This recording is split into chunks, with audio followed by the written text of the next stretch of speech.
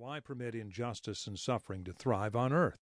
Why aren't God's interventions ordinaries rather than miracles? One last caution. By no means am I presenting a balanced view of the Christian faith. I am, after all, writing for people who have, at one time or another, heard the silence of God. Studying someone like Job as an example of faith is a little like studying the history of civilization by examining only the wars. On the other hand, there are many Christian books that leave out any mention of the wars and promise nothing but victory. This is a book about faith, but it looks at faith through the eyes of those who doubt. Disappointment with God. Awake, O Lord, why do you sleep? Rouse yourself. Do not reject us forever. Why do you hide your face? Psalm 44, 23 and 24. Book 1.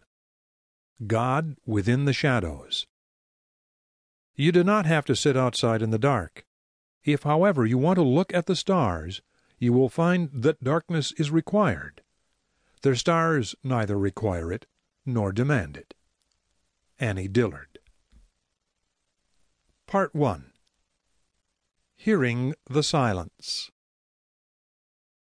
Chapter 1. A Fatal Error. Ever since my book, Where is God When It Hurts, was published, I have received letters from people disappointed with God. A young mother wrote that her joy had turned to bitterness and grief when she delivered a daughter with spina bifida, a birth defect that leaves the spinal cord exposed. In page after page of tiny spidery script, she recounted how medical bills had soaked up the family savings, and how her marriage had cracked apart as her husband came to resent all the time she devoted to their sick child. As her life crumbled around her, she was beginning to doubt what she had once believed about a loving God. Did I have any advice? A homosexual spilled out his story gradually in a succession of letters. For more than a decade he had sought a cure for his sexual orientation, trying charismatic healing services, Christian support groups, and chemical treatment. He even underwent a form of aversion therapy in which psychologists applied electrical shocks to his genitals when he responded to erotic photos of men. Nothing worked. Finally, he surrendered to a life of gay promiscuity. He still writes me occasionally. He insists that he wants to follow God, but feels disqualified because of his peculiar curse. A young woman wrote with some embarrassment about her ongoing depression. She has no reason to be depressed, she said. She's healthy, earns a good salary, and has a stable family background.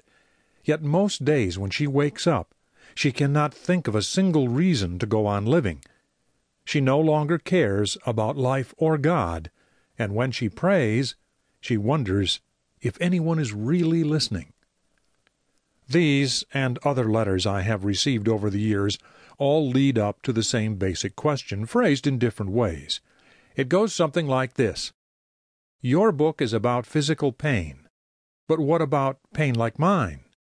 Where is God when I hurt emotionally? What does the Bible say about that? I answer the letters as best I can, sadly conscious of the inadequacy of words on paper. Can a word, any word, ever heal a wound? And I must confess that after reading these anguished accounts, I ask the very same questions. Where is God in our emotional pain? Why does He so often disappoint us?